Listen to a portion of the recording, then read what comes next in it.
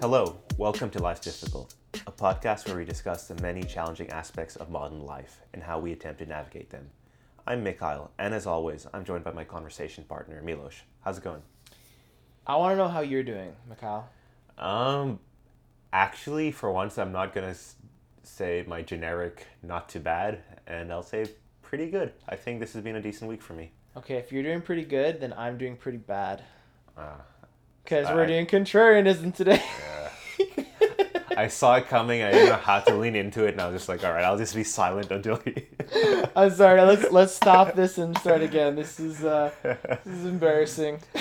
But yeah, like you said, this week's topic is the difficulty with contrarianism, and I think the reason this came to mind as a topic, because I'm the one who suggested we do this topic, is one, I thought that perhaps both of us have a fairly strong contrarian instinct in us. But two, and again, without naming names, given the social and political climate in the past couple of years with, pandemics and wars and all this kind of stuff happening, there have been a lot of contrarians, and I think there have been important voices to be heard. And at the same time, I've often thought, oh, these people are just stuck being contrarians, and that's a problem because now the utility of contrarianism is almost diminished because now it's just a rigid viewpoint pushing against whatever the prevailing narrative is. And I think that's kind of where my head was at when I thought, okay, this is something worth discussing. So I actually let's just start with us then. Are we contrarians, do you think, or just people who are open to other narratives but not necessarily like? Actually, I'll ask you rather than open it as talking about both of us together. What is your first instinct when you hear about like some story in the news, especially I guess in a more like contentious political domain? I mean, I want to be perfectly honest here. I think I am naturally a contrarian. I think I naturally. Oh God, there's a Tony Robbins thing that he says. He says a mismatcher. There's people who like to match people, and there's people who like to mismatch people. I've grown up most of my life enjoying mismatching people, definitely. I Yeah. definitely like to be a person who has the other take. I like to be the person who, if everyone's going left, I go right. I think in today's climate, it's actually an amazing trait to have. But I definitely think there were times when it wasn't all benefit. There's definitely times when you end up just siding with things where you're like, why am I doing this? But I definitely do. I feel personally I've always felt a strong inner drive to kind of rebel and buck the norm. And I think part of that comes from seeing the norm as a little bit failing. I think I don't want to make this sound like I'm somehow better than people because I'm just dirt. But All like right. realistically speaking, but I think what it comes down to is I think some people are better at finding the good and choosing to stick with it. I'm better at finding the bad, so I'm better at finding things to fight and oppose. And I think that's where it comes from. And I think there's people who are like me in that it's a lot easier for me to find out what's wrong with the situation than what's right. And that doesn't have to mean that I'm a negative Nancy. It just means that, I find what's wrong because I want to change it to the right. But then I don't know. I definitely feel like I qualify as a contrarian. What do you think about you? Do you think you qualify as a contrarian? Um, I think I think it's two things. I think I have some contrarian leanings, not as strongly as you, I don't think, but it's just like I always want to whenever something gets too standardized in how it's being presented, I wonder what is being pushed under the rug or what's being like polished off for the sake of a narrative. And this is true not just in politics, but like we've discussed film in the past. Like I have that same instinct of just like, oh, so we're just gonna talk about these whatever 10 Oscar films and think this is like all cinema has to offer. It's I just have that thing with anything. It kind of goes to my greater mindset approaching art, politics. We've discussed food. It's like I want as much diversity of whatever there is as possible, and that's including diversity of opinion, diversity of viewpoints. And so I just hate when something is made completely standard. So I don't know if that's exactly contrarianism as much as the drive for diversity. The other thing I have is, I think, distinct from contrarianism is I like to play the devil's advocate, and that just comes from I want to understand better. Yeah. Even I want to. I never want to be stuck in a point of view. I never want to be stuck not being able to understand other people. And you know, and so I'll often, in the space of a conversation, purposely take up, and again, not in like in some unpleasant way, but I'll try to take up a point of view sympathetic or against what the other person is saying, just so we can kind of flesh things out better. And that I think is really valuable because it's just like a good intellectual exercise to always be able to argue the other side, to be able to steelman your opponent's position. And that also leads to less demonization because you can always understand others even if you disagree with them, stuff like that. And so, yeah, just I'm a blend of contrarianism and a couple of other things, I suppose. Ultimately, I think contrarianism should be used as a tool that you should, if you know that you have that instinct in you, you need to guard against it, as well as use it to open yourself up to new things. So you're kind of, you can get the best of both worlds if you're at least cognizant of that instinct. I think what goes wrong with some people is they're contrarian and they act like what they're saying is not at all contrarian.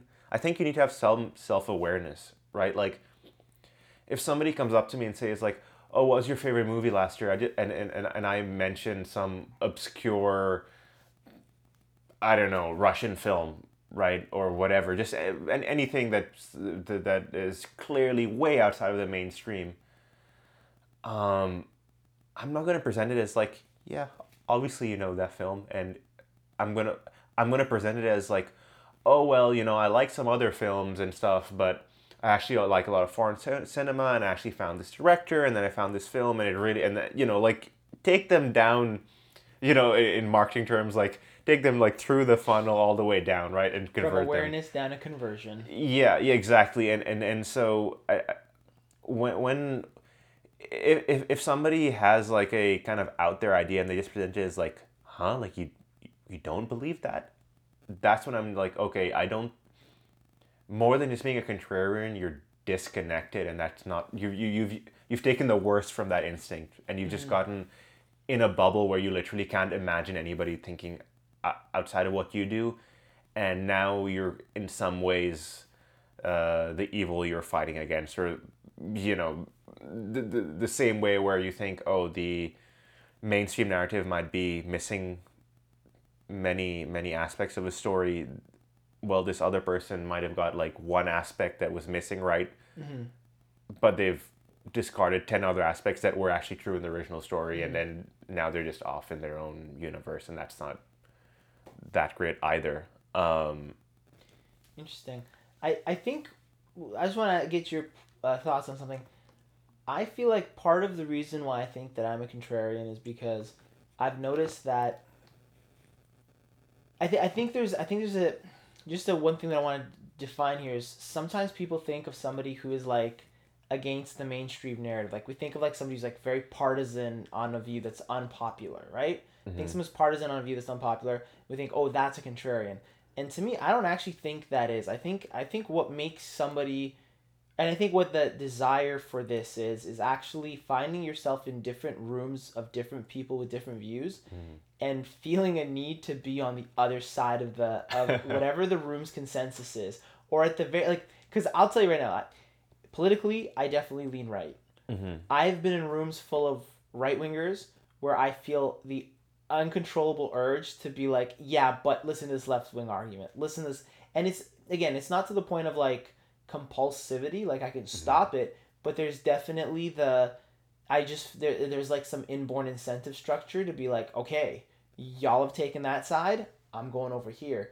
And I think that's And so I wonder, do you feel that, how comfortable do you feel going into a room where, you know, the consensus is A, but you know there's view B? Do you feel okay with that, or do you feel like if everybody goes A, do you feel like you're like, all right, well, I guess I default have to go B now? If there's like a big group discussion, right? Like any take any hot button issue, you can, you know, I think one of the most common ones that people think of is like abortion. Yes or no, right? Such a partisan issue. You know, whatever my personal viewpoint is, I've argued for both. Because if there's a room full of people on one side, I want to be on the other. Well, so you know, I'll kind of bring it back to what I was talking about before. I don't like it in either direction when somebody thinks or only seems to be aware of their one point of view or their one perspective. And so I always want to present another just so that they know, like, and again, it's not necessarily to the level of what you're talking about where I have to take like the hardline other position. It's much more to just say like, yeah, I understand what you're saying, but have you considered A, B, and C, or are you aware of this, and this?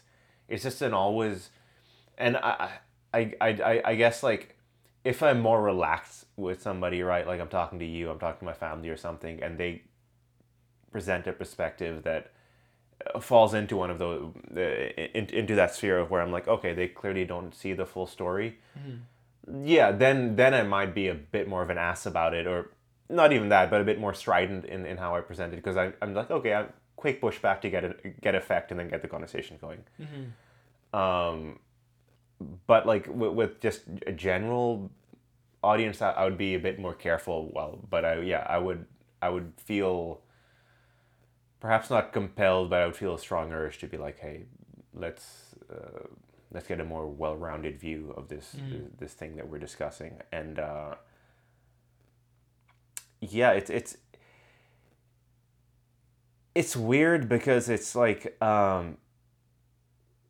in like the past few years especially, well, let me take a step back. Let me say this. It's contrarianism also rises and falls based on the climate that it's in, right? And so if we had a like really, really healthy, diverse, robust media that was, you know, presenting all sides and being fair with everybody and etc., etc., right? Like clearly things that at least in North America it seems the media is not doing, particularly in the mainstream. Then I feel like it's so much more important, right, to always try to get in that word of like, hey, like what, no matter what you hear in this news outlet or that news outlet, just consider the following that you might have not heard. Um, I'm sure my instinct would be greatly diminished if I was like, yeah, everybody's getting their perspective. They're getting multiple perspectives on this thing, and then they're deciding to be on their whatever side of it. Yeah. I would be just like, okay, you get it, and now you've ended up your conclusion. I might disagree with, but you have the facts. But when I feel like they haven't even been presented another worldview, that's where I'm like, oh, I feel like obligated, so that like there's just less ignorance about these glaring omissions that I'm seeing in certain news outlets. And that kind of speaks to one of the parts of how you need a certain environment to quote unquote create contrarians, because if you don't have strong lines on issues, if you don't have, I mean, I keep using the term partisanship because I feel like that's where we're kind of comfortable, we see it, but like anyone who has very strong views, anyone who has very hardline takes on any given issue, you need those to have people who can oppose it. If everybody was very much, you know, well versed on every issue and had more of a middle ground belief system, I think it'd be a lot harder for people to take the hardline opposite stance, because then you're just an idiot then. Like, you know what I mean? And it's funny because what it makes me think about is And I don't know if this is true or not because I've never actually lived there, but I imagine that like the people of Nordic nations would be a lot. Like I imagine it's a lot harder to stick out like a sore thumb in those countries, Mm. because I feel like people over there are probably getting more of a, or at least from the, and again I haven't been there, so this is my understanding of what I've what the stereotype is that they're much more well-rounded, and they're much more calm, and that they're much more open to both, left-wing ideals and right-wing ideals and things like that. So it just, to me, just speaks to the point of like the more you have a black-white divide, Mm-hmm. the more you create contrarians, and or at least you give them something to be contrary to. Yeah, it's well, I guess we should also distinguish between like well, because I'm just thinking back to the contrarianism example that you kind of gave of like entering a room and uh Slapping the host. sure, but No, I'm like kidding. but That was a terrible Oscars joke. um it's that like use the abortion example.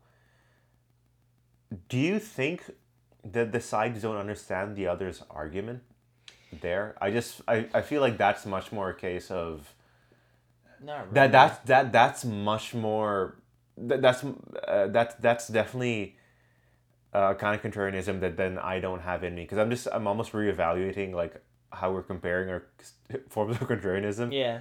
And you said you'd want to argue the other side. I don't think I would, because as long as because in that position it's like it's just irreconcilable. There's Yeah, they're nothing. too dug There's in. nothing to achieve. Mm-hmm. That and I like that example because it's actually a case where um, there's a. I use a like in just in terms of like the context of this conversation is actually terrible, but it's like that it shows the futility of conversation in that domain, because it's well, let's talk about the two sides. Basically, one side believes that the other is in favor of killing children on a mass scale, Mm-hmm. and then that other side believes the right side is for taking away the rights of women and kind of setting them back massively. There's nothing, there's no middle ground to be found there. That's just Yeah. truly a broken issue, which uh, basically confined to the U.S. at this point, I would say.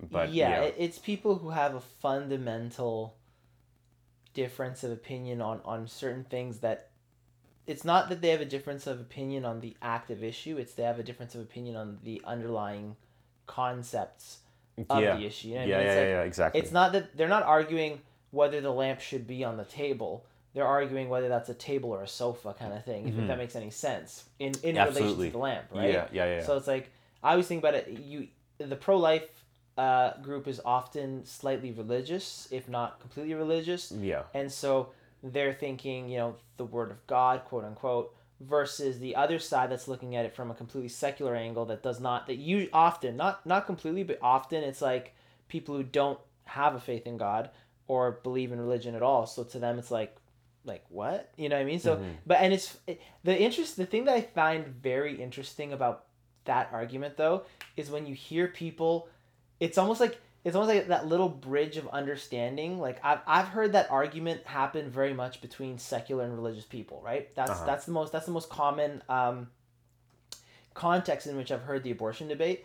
And what always kind of gets to me is like when you see the two sides almost like try to get along. So the religious side starts giving secular arguments for why it's not a yeah, baby yet, yeah, and yeah. why, or no, why it is the religious side gives a secular argument of like, oh, it's a baby because it's already a baby because it's fertilized egg and it's going to become a human. And the secular side gives the religious or the moral Yeah, yeah, yeah, version of yeah. like, this person's going to grow up through struggle and like they might have the worst life ever and all this stuff, and like, is so it's such a funny thing where it's like, I feel like that's the closest you can get to common ground with these people, is like Yeah. they will tell you you're wrong from your side On of the your fence. terms. Yeah. Yeah. And so it's such, you're right, that's a very interesting debate. But yeah, just in general, like I feel like if I'm in a room full of people who feel one way, I would have more fun arguing against them than agreeing with them, regardless of what my view is. Because I don't even know what my view is on that. I think I'm on both sides actually, so that's pretty easy for me to fight both sides. Yeah, that is a podcast we're never gonna do. Never ever gonna touch. Yeah, but yeah, well, I agree. I would have more fun. I'm just not saying I just probably wouldn't do it because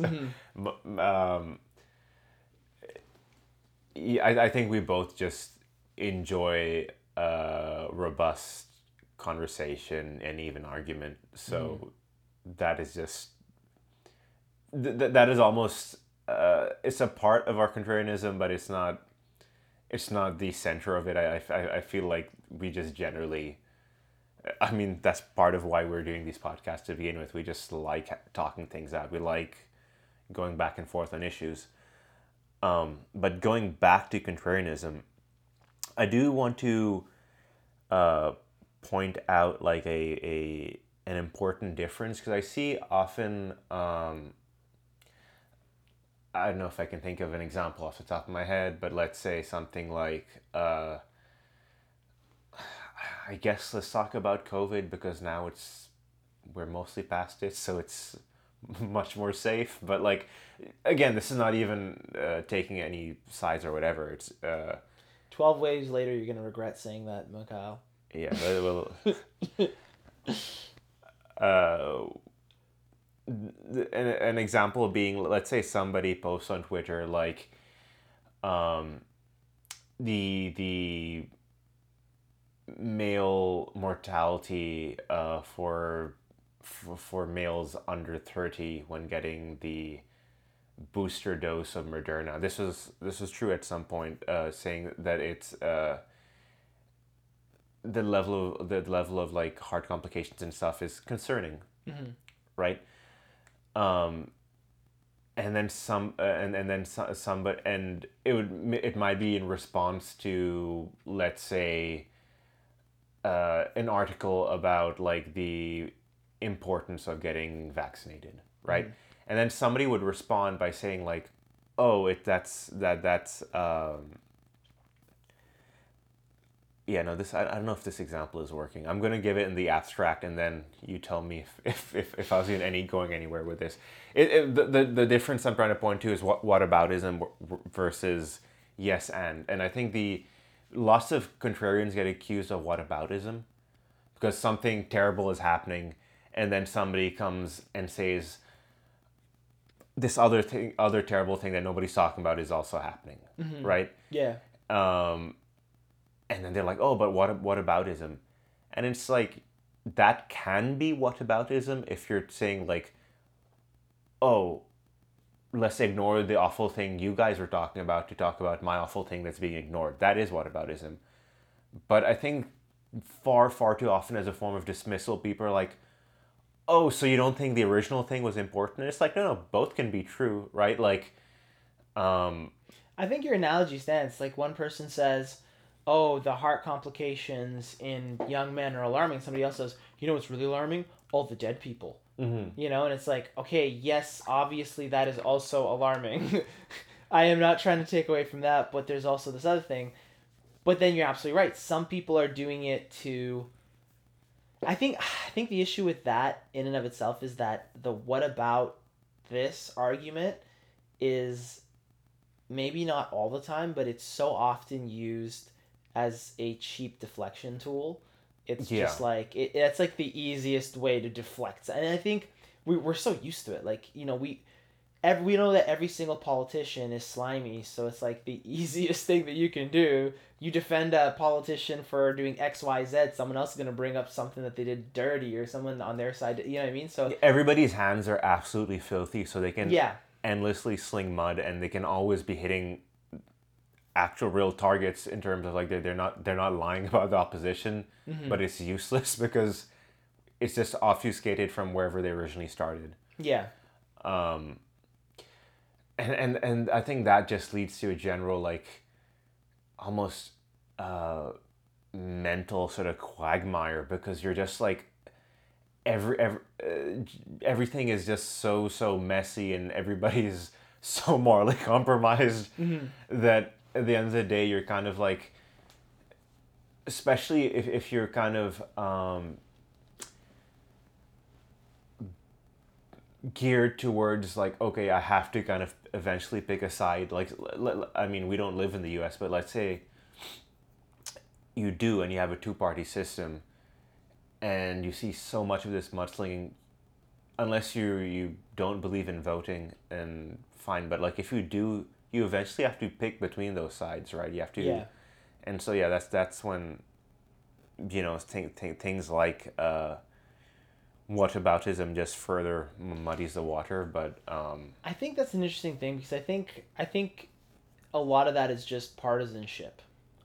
It's we've been driven to this idea of you have to like you have to fight for your side, or maybe we haven't been driven to. Maybe I think it's something that's been around for since humanity was we're humans. We like to argue that we're correct, but I definitely think that in the last little bit, the the tone with which we argue that we're correct and another side is wrong, and the amount of bad things that we're willing to believe about the other side in relation to our side has gone up a lot. yeah, And whether that's because we've had whether that's because legit things are getting worse, or because we've just had more inflammatory personalities on both sides. I mean, I'm thinking of this personally through the American left right system, right? You yeah, think both sides have had personalities in the last little while that aren't as savory, versus like think 20, 30 years ago, hmm, you know there was a sheen of respectability on it, on exactly, things. exactly. Especially from like the presidential candidates, right on the highest level, you'd always expect them to be a certain level of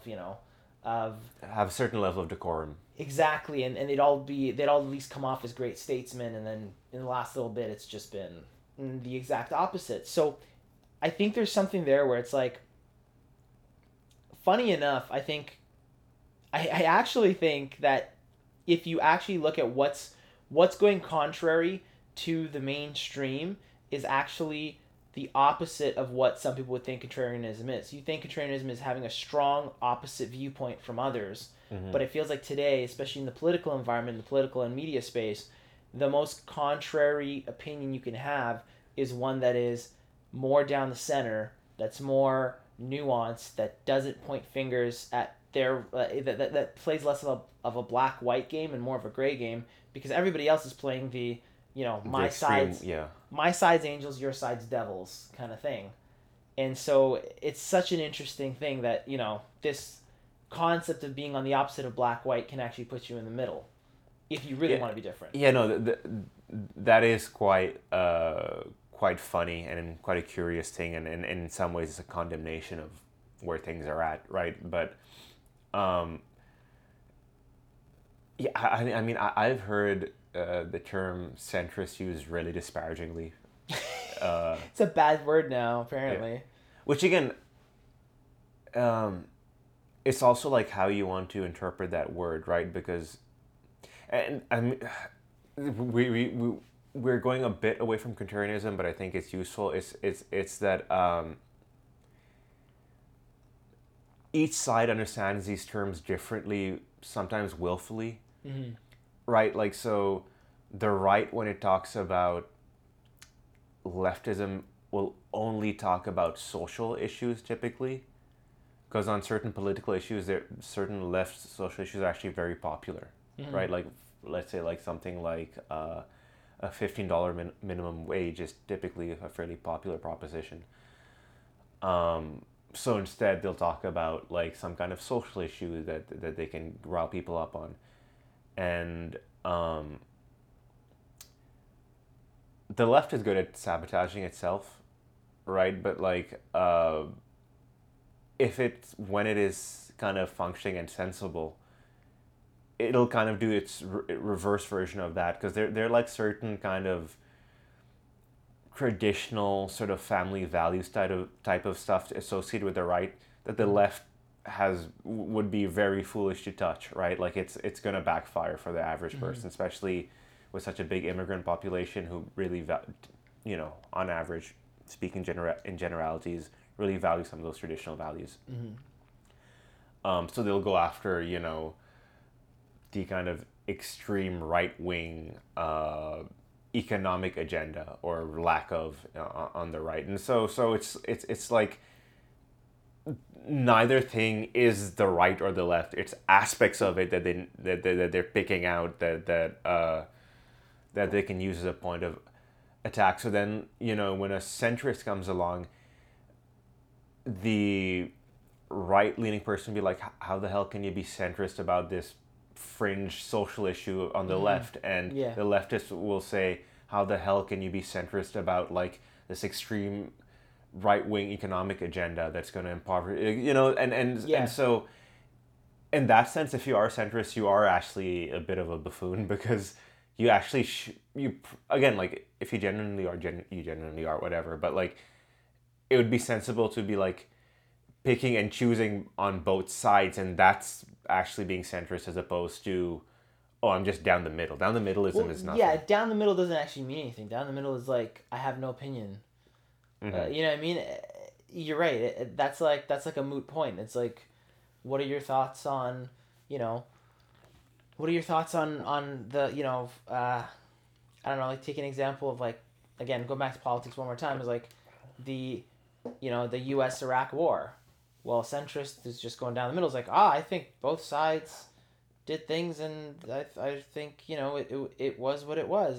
I can't, you can't go on, you can't say it, you can't condemn it, you can't be pro it, you can't, you know what I mean? Yeah, it's just nothing. Yeah, It's nothing. So that's the thing, is I think that's what bugs people in today's day and age, is because we want people to assert themselves. Are you in my group, or are you not in my group? And if you want to be somebody who says, well, I'm in your group for X, Y, and Z, but I'm out of your group for, ABC, it gets people upset. yeah, and I can get that in some ways, because the average person doesn't have the time to look into every nuance of your position and stuff like that. So they need like easy shorthands of just like, are you this, or are you this? Are you that? Or whatever.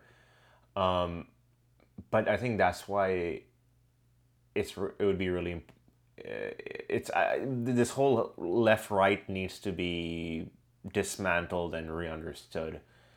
I don't know how you want to see it, right? There's like the horseshoe theory, or then there's the left right, top down, or whatever, Yeah. up and down in terms of Liberal versus authoritarian, capitalist versus socialist or or something. liberal. Yeah, I don't know, whatever. Yeah. Point is, like, Yeah. it's on You can look at it. economics and freedom, and Yes. they're the two kind of intersecting lines. And even that might not fully get it right, but that's still closer to getting a sense of people. But left right is just broken. It doesn't even make sense because it's flipped so many times, right? Like, for example, like the right was very much the hawkish party, especially around like Iraq war days. It was very much more of a pro-war type, strong military type. And then in the Trump years, it was kind of split. There were still your John Boltons, your hawkish elements, but you also had people in Trump's camp. And to be fair, he was kind of all over the place. He was on every side of every issue. But generally, there was, I think, like whatever he might have said, through him came a much more of like an isolationist type of wing of the right wing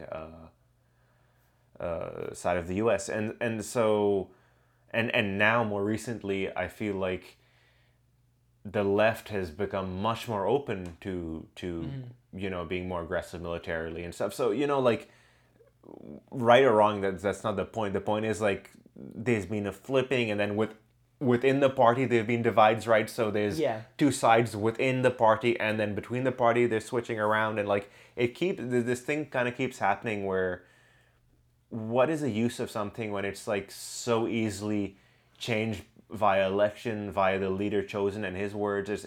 It's literally then just oppositionism, right?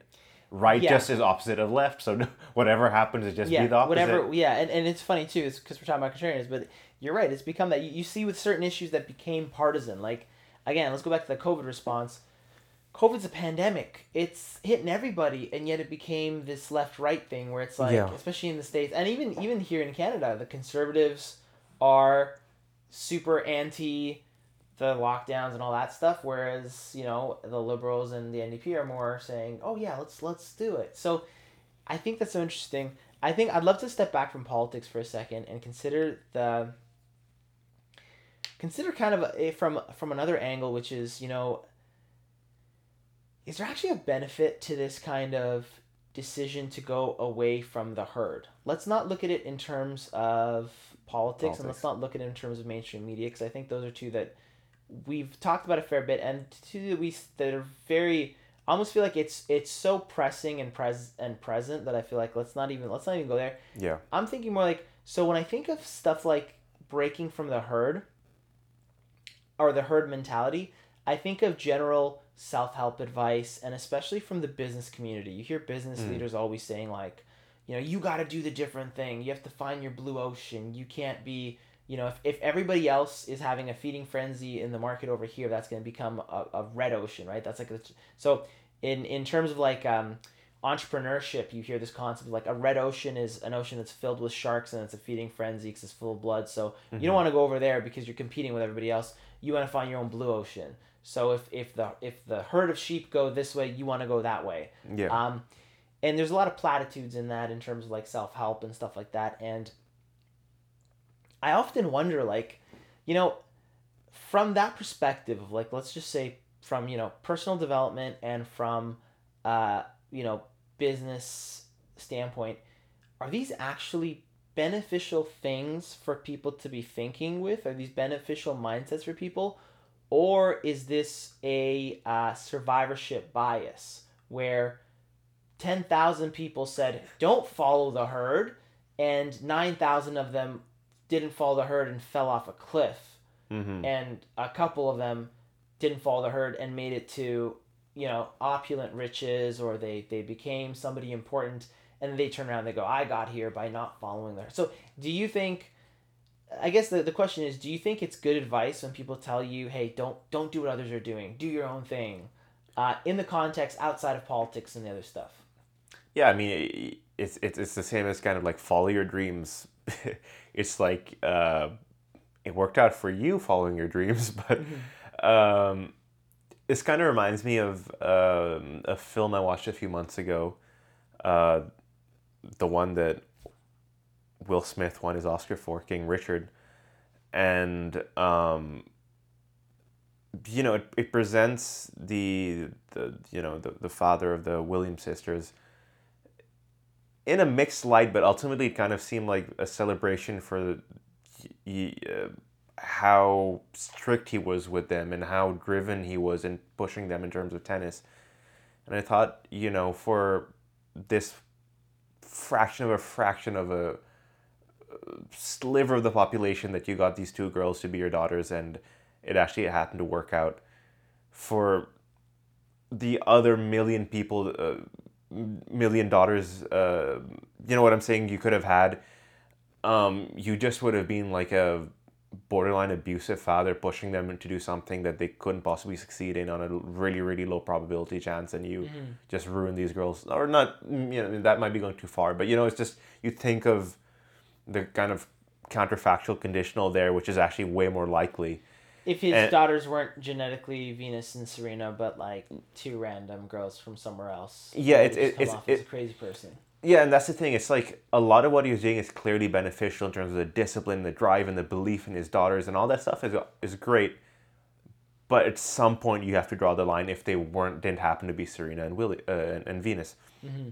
And so it's the same as what you're asking me about, like this sort of advice about like going against the crowd and doing something different. It's like, yeah, that advice will help that 1% person, but it's the majority of people. It's just going to end up in failure, and in a utilitarian kind of sense, is that worthwhile? Perhaps, because you need those 1% geniuses and you need to push them along. Um, but on the flip side, I do think a lot of this comes down to the individual and taking kind of responsibility for yourself in the sense that you need to know yourself, Mm-hmm. right? Like I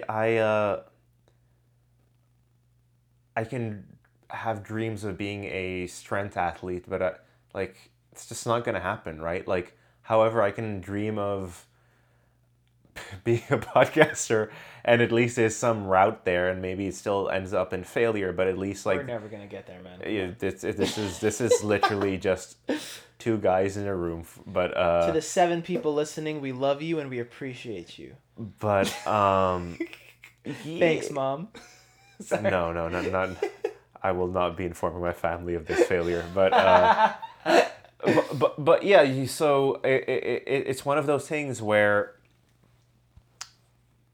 it might end up being worthwhile for a small percentage of people, and for the other people, like in some ways, it's on them. Like it's up to you to pursue your dream. It's also up to you to accept the failure that comes with it, right? Mm-hmm. Like you need to know what you can hope to achieve. Like my pipe dream goal is to be a author and be able to basically support myself with writing. I'm well aware that I might be at this for decades before I reach that goal. Right? So that's just part of how the biscuits are buttered, however you want to put it, right? That's how I get there potentially. And I'm gonna try very hard, and I might do an MFA to help me out. I might reach out to editors to help with my work. I might join a creative writing, whatever. I might do MFA. It's like a master's. Well, I'd do an MFA in creative writing, which would be like a master's of doing a creative writing course at a master's level. Okay. So I can take all these steps to go from like it being a 0.0% one chance to a 1% chance, which is still low, but a little bit more approaching tangible. So I'm taking those steps. I'll do those things, and I'll still be waiting maybe a decade before I get there. And even then, I might not sell well, and even then, all these kind of things. Yeah. And I'm well aware of that. Where it becomes dangerous is if I'm like, I go all in, I forget about work, I forget about what, social life, I forget about everything else. This is like, I'm going to be an author no matter what. I'm going to end up homeless.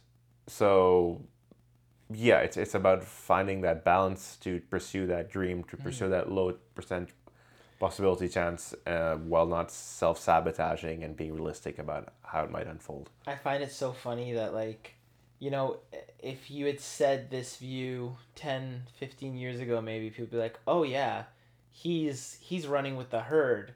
He's never going to make it. You got to be the crazy people who give up everything and only pursue their goal. And then you think about how hustle culture has created a lot of people who like just do something but don't really succeed at it, and then now you're the opposite of the herd, where the herd is doing all the like, I gave up everything, I burned boats and only do this one thing now, and I'm trying to start my own like my own business selling custom comforters. That's my passion. Have you sold any? No, but I'm doing it every day. I still don't think that's going against the herd, because I still feel like most people aren't doing it. Yeah. It's just it's been that kind of story has been amplified, I suppose. Mm-hmm. Yeah. So it's interesting to me what I think. One thing that I think speaks to this whole issue is that I think the West, as we know it, Western culture, is built on a bit of rebel culture. It's built on a sense of pushing away from what was before. You think of Western culture has always been pretty progressive since, you think about it, like North America, the first I'm pretty sure the first sovereign nation of North America was the U.S. that decided, screw the British, we're going to go become our own country. You know what I mean? Mm-hmm. And so that started from a very strong you zig where others zag. Every other colony is kind of like figuring out ways to, okay, how do we appease the whatever I don't know what you'd call it, like the kingdom that you're part of or whatever. You're a colony of a greater empire. I guess how do you please? I don't think they considered themselves emperors at the time. I think it was kings and whatever. But how do you appease the person in charge? And these guys said, "Nah, forget that. Let's kick them out and have our own country." And I think there's definitely something about that ideal of deciding, hey, we want to do things differently and we're willing to go for it. Mm-hmm. And that's also part of what I think is, it's built into this idea of contrarianism, which is some of the best things in the world seem to have happened because people said, screw the norm, let's do things differently. Yeah, I suppose there I would just say contrarianism is part of the mix, but I don't think it's necessarily the driving force, right? Like I would say the greater ideal of freedom or liberty or the need for independence, these might be contrary ideas to the norm, but they're the driving force rather than, oh, hey, we have an impulse to be different. It's the impulse to be free. It's the impulse, they had a intellectual framework to support what they were doing. That's how they, came up with the Constitution and the Bill of Rights and all this. I don't know exactly what the timeline was with all those things, but generally around that time, clearly they had thought about it and they had a set of ideals that they were following. And I don't think those ideals were, hey, let's be different. It was much more, whatever, A, B, and C. Yeah. These are things that are really important. That actually speaks to the other part of this, which I think is really interesting. Is like you said, it's about the ideals. It was a great idea to say, hey, let's be more free and let's get a nation full of liberty. It's not going to be great when someone takes that and rebels against it. Goes, hey guys, screw freedom. And let's get rid of some of these liberties, and let's do the opposite so we can be different. So I think there is something interesting to that, where it's like, I think this is one of those things as like a teenager. I remember I just liked any rebellious character. Right. Yeah, screw authority, screw this. And as I got older, I'm like, I'd rewatch some of the teen movies and I'd be like, why are they being so stupid? Stop it. Stop doing this. What you're doing is dumb. And I think it's that. It's an understanding of the principles behind it. And actually, I wanted to bring up one example of a time when people... So this is a common place where you see people zig, like where you see people go the opposite way hard, is on what ends up becoming, conspiracy theorists. An interesting one that I've heard of for a long time is the peak oil group. Have you ever heard of peak oil? I have, yeah. So there are people who believe that eventually, because oil is finite and because we're gonna run out, they have to hoard fuel and gasoline for when the apocalypse that comes. Yeah. They are preparing bug out shelters. They're expecting the end of the world, and it's gonna happen when we run out of oil. And what's so interesting to me is, while the rest of the world is embracing, hey, plastics and fuel and whatever, and I mean now it's kind of gone past that, because I think they were more of a response to big oil in the 90s and early 2000s, whereas now we're all moving green anyway, so it's like less like it almost feels like they've gone a little bit mainstream with everyone saying, hey, we're gonna run out of oil. It makes sense.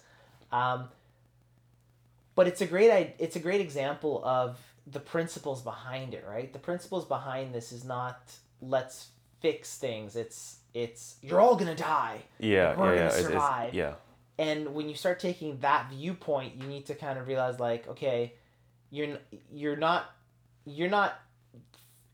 straying away from the herd because the herd is into something that's not good, right? And I think that's the biggest thing that I want to get to is this idea of what you said. Just hit the nail on the head. If the herd is doing something stupid, then the smart sheep goes against the herd. If the herd is in pursuit of something that's actually amazing, then the smart sheep gets in there and helps the herd out, because we're way better in groups than we are solo dolo. Yep. Yeah, I mean, at that point, it's actually, we haven't gotten to this, but it in some ways it comes back to, or not back to, but it really is exemplified by a point you've made about um, fighting the urge to just gain significance through your Yeah. contrarianism. And I think a lot of contrarians will immediately take the opposing view of anything, no matter how nonsensical it might be, just because it's going to get a bit of traction for them. Because it's different enough, and in some ways it might be absurd enough that it's going to just, people are just going to be like, huh, okay, let's hear this person out. Even if it's fringe, he'll still, that contrarian will still garner enough support for it to be worth it to them. And yeah, that's an ugly thing, and it's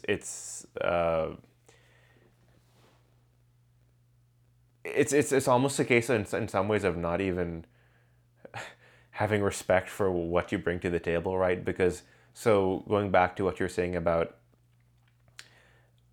guiding the herd versus going against the herd, and yeah, if you actually believe in yourself, you will then try to just be, a leader or like a voice of reason amongst the reasonable.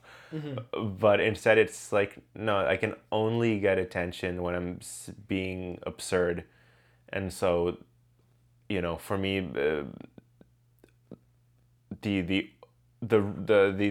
goal beyond everything else is fame, attention, notoriety, whatever, and thus I will just say crazy nonsense. Yeah. And yeah, that goes beyond contrarianism into just an ugly impulse created in the last few decades with,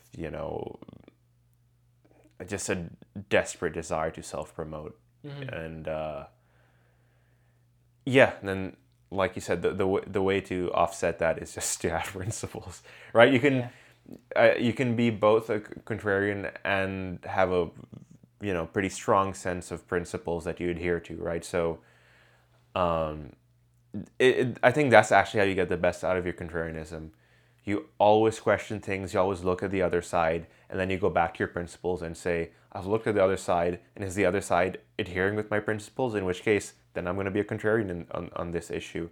And if it's not adhering to my principles, well, I've heard it out. I think it's wrong.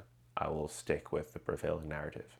Yeah. And yeah, I think if we want to leave people with anything, because we've gone in all sorts. I think this is the podcast where we've strayed most from our topic, jumped around the most. It's been a weird one.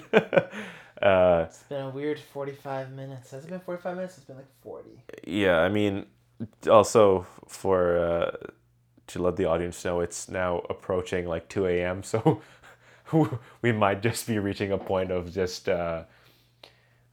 rambling and losing our minds. We heard that most people are doing one a week, so we do 7 in a day. That's how we're gonna podcast. Yeah, we're contrarian. I'm kidding. just pure garbage past the first.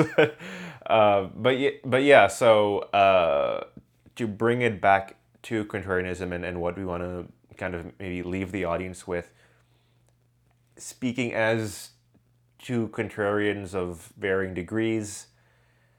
Actually, I'm a Taurus. You know what? Enough. It's too late for this. It's. I've wanted to make that joke this whole time. Like, when can I throw this in? When can I throw this in? Well, if nothing else, if this podcast achieves nothing else, at least that is out there in the ether. Yeah. But yeah, it's just, have principles before you dive into what sides you're gonna take and what narratives you're gonna follow, and just don't become the thing you hate, right? Like if you finding the mainstream media despicable in some way, don't become and despicable because they're ignoring something. Don't then just completely, out of just like a knee-jerk reaction, ignore the next story that's presented by that news outlet that you hate, because then you're becoming the issue yourself. Everybody's in their own echo chamber, right? Which is already so bad with social media, because the algorithms are made to encourage that in many ways. So you can be contrarian, but you can remain open-minded to a variety of perspectives. And yeah, the other thing is you don't always have to commit to a side, right? Like I think that's a big part of what this whole podcast uh, series of podcasts are. It's we often just talk and we don't come to a firm conclusion about something. We've just talked about it and we understand many angles to it, but it's still hard to come to a firm stance, and sometimes it's just unnecessary to come to a firm stance because nobody can really know certain things. So yeah, I think the kernel of value in contrarianism is an open-mindedness and a need to seek out differing points of views and information.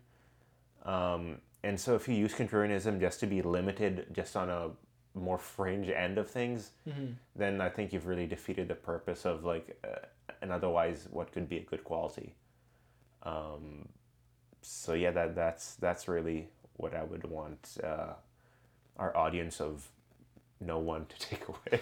This is reminding me of a great quote that I heard recently, and I hope I don't butcher it, but I heard from somebody else this idea of you want to have strong opinions with loose uh, with with loose beliefs around them, or I think it's that you want to. There's something basically. There's nothing wrong with having a strong opinion on something, but you want to make sure that you have a loose hold on your reasons for that opinion, because you want to always be willing to examine them.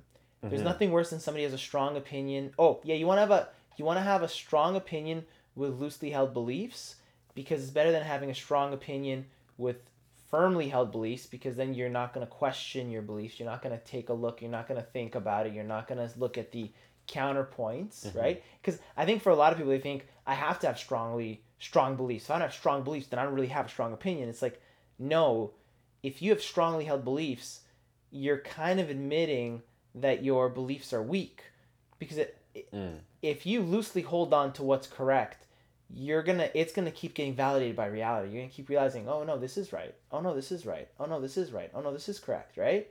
Versus if you hold on to what you believe too strongly and never see the opposite side, that might be because your belief is in something that's weak, shallow, doesn't corroborate to reality, etc., etc.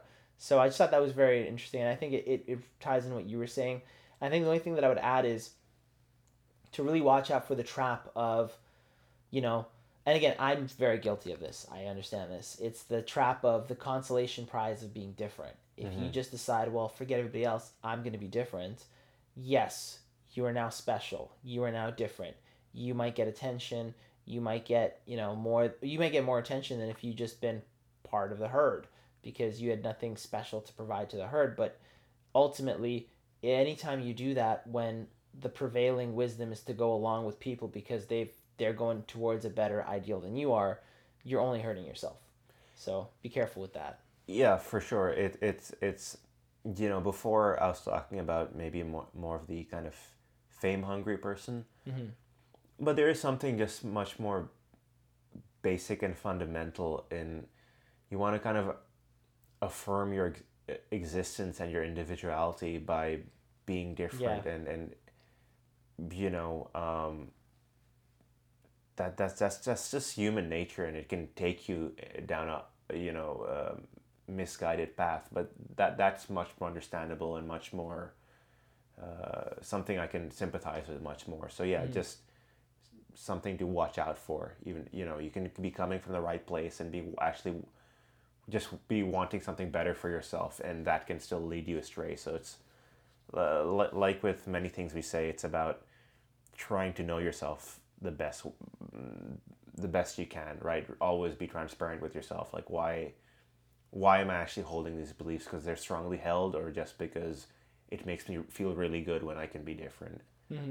And there's nothing wrong with that. You can just find new information that's different, right? Like you don't actually have to. You can still end up in that position, right? Like you can go get more obscure information, right? Like if just to go back to something that's completely like free of tension and partisanship and stuff. It's like I if I want like a unique movie opinion and stuff and unique movie taste, okay, then I go watch obscure films, right? There's nothing controversial about it. There's nothing like I'm not being wrong-headed or something. So you can find that difference without going down a this pit of whatever, whether it's misinformation or being unnecessarily aggressive or whatever misguided thing that you're gonna go down. So yeah, I think that wraps up this rather wacky pod. Yeah, I think so. So thanks for joining us, everybody. If you enjoyed this episode, we'd really appreciate it if you give it a positive rating and a review. Share it with your friends and family or anybody else you think that might like it. Take care, and we'll see you next week for another episode of Life's Difficult.